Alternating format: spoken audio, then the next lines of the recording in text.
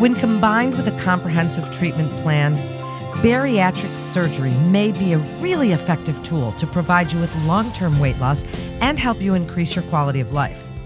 This is Doc Talk, presented by Montefiore St. Luke's Cornwall. I'm Melanie Cole, and today we're discussing bariatric surgery. Joining me is Dr. John Powell. He's a board-certified bariatric surgeon with Montefiore St. Luke's Cornwall.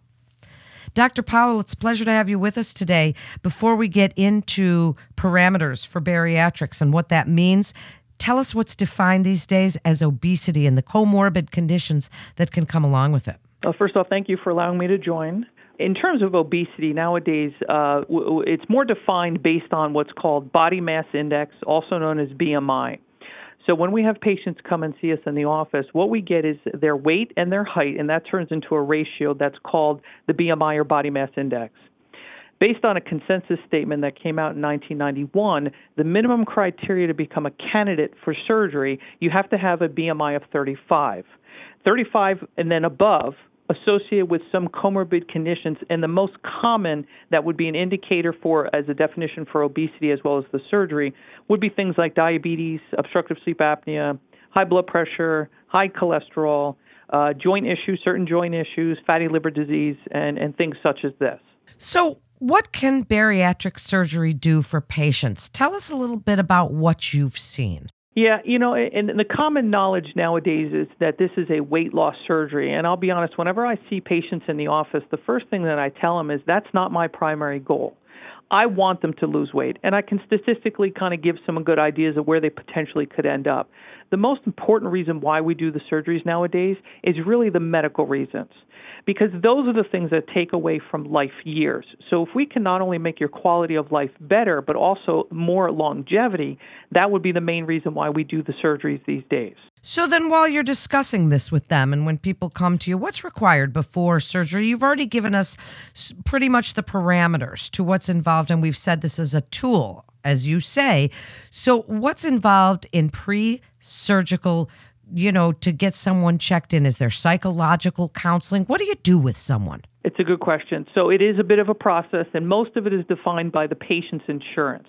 So sometimes we tell patients, before you come and see us, you can also contact your insurance company and make sure that there's a plan in place and it's covered benefits. But when you come and see, you always see the surgeon the first time because we can answer, obviously, most of the technical questions. But then the next step is you actually sit with what we call our bariatric coordinators. These are folks that are not only experts at the insurance aspect of everything, but also all the criteria needed to get through a program. The most basic thing is, number one, is nutritional education.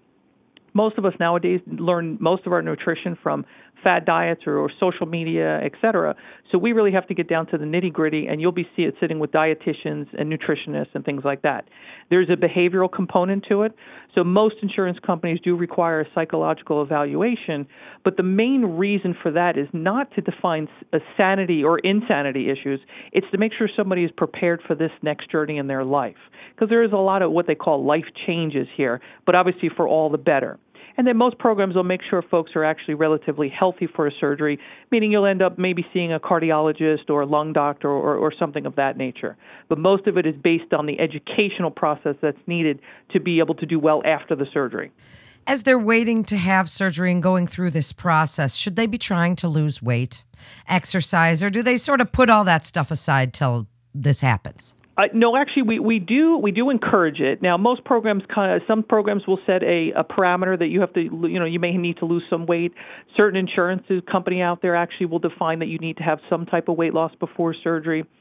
Our program, I think, is a little bit easier in terms of the sense that we're not looking for a direct number. We're just showing that you are working towards it. You're learning. You're starting to apply it. We're seeing the changes.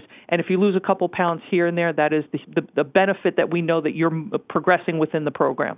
So tell us about the surgery. What kinds of surgery do you perform, doctor? So there's two subsets. There's one what we call primary surgery, which is basically the first surgery, and the most common surgeries that we perform nowadays what would be called with the sleeve gastrectomy and then the gastric bypass.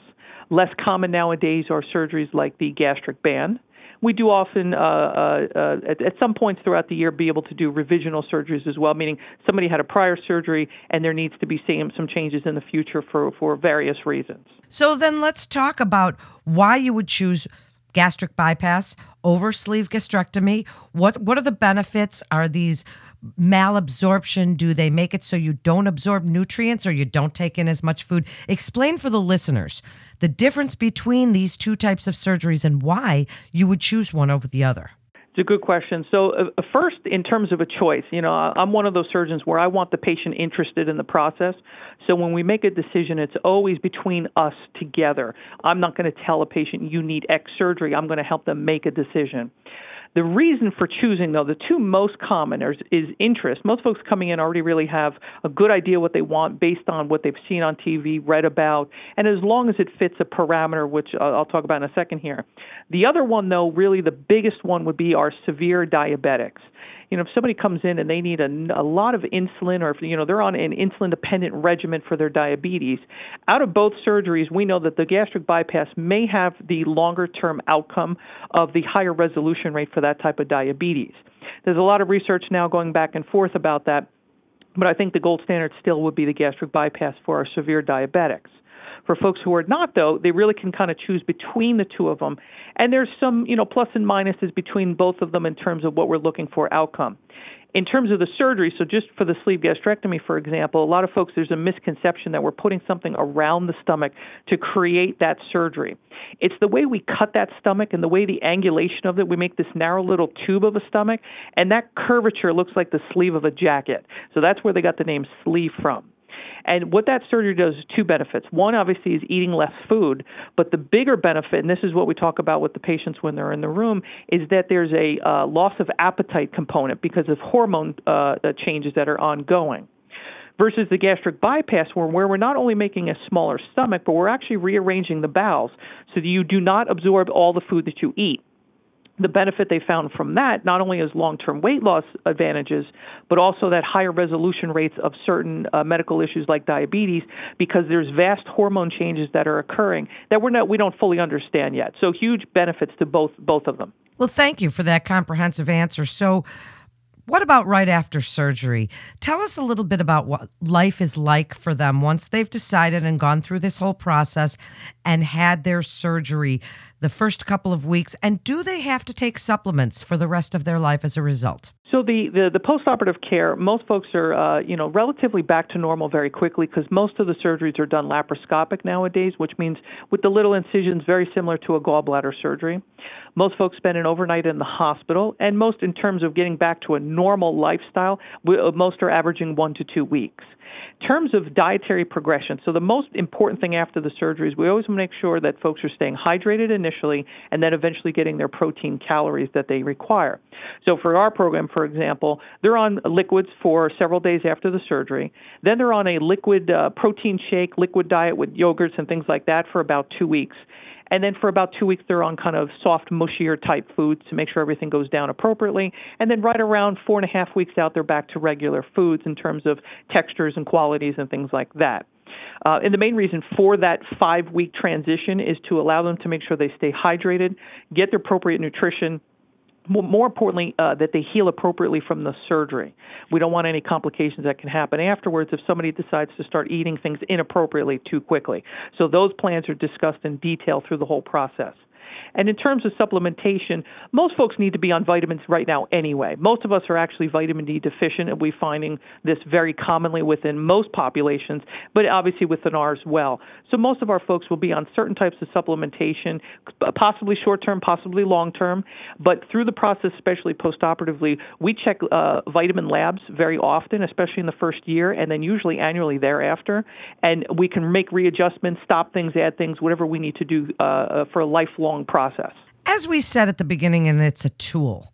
So life after surgery, there's learning involved. There's exercise. As you said, there's all these lifestyle changes. What do you recommend if you were to give your best advice about things like going out to restaurants, reading labels, trying to use that tool to help them learn and change the whole way that they are living their life as far as food is concerned? Well, I think the bottom line is to get as much out of a program as you can. So all the things that you just labeled there is everything that an appropriate program would be educating their patients on. So when they sit down with our dietitians, for example, you're not only learning good and bad choices, but you're learning the idea of food label reading. Most of us don't know how to read a food label appropriately. So that's a very important part of the process. Going out to dinner, for example, we get lots of questions on that. These are things folks can absolutely do. We want them to live a very normal lifestyle. It's just they're going to be making better decisions. Proportions and sizes are going to be very different compared to life before a surgery. So the bottom line, I think, is when you come to a program, get as much out of it as you can, ask as many questions as you can, come to our support group, come to our informational seminars, ask patients, ask lots of questions, really get involved in the entire thing, and you can get as much of it out of it as you can. And those are the folks who have the best long-term results. Absolutely great advice. Before we wrap up, tell us about your team, Dr. Powell. We have a tremendous team here. You know, they're first of all, they're all very friendly individuals, smiling faces. What we do here is a lot of fun because the whole point is the patients that are coming to see us, have, besides weight issues, most of them have a lot of medical conditions. They're on a number of medications. And our goal at the end of the day is eventually you're going to hopefully be off most of those. So, by the end of all of this, most folks are happier, healthier, just living better lifestyles. So what we do is a lot of fun here. We have a big team, so we have 3 surgeons in our group here, along with a number of dietitians. We have at least 3 or 4 bariatric coordinators, a psychiatry team, and as well as all the other subspecialists that we have. So it's a very large group here. Thank you so much, Dr. Powell. You've been so informative today. Thank you for sharing your expertise. That concludes this episode of Doc Talk, presented by Montefiore St. Luke's, Cornwall. To contact the bariatric surgery team, please call 845-568-2825.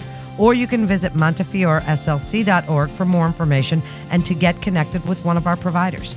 Please remember to subscribe, rate, and review this podcast and all the other Montefiore St. Luke's Cornwall podcasts. Until next time, I'm Melanie Cole.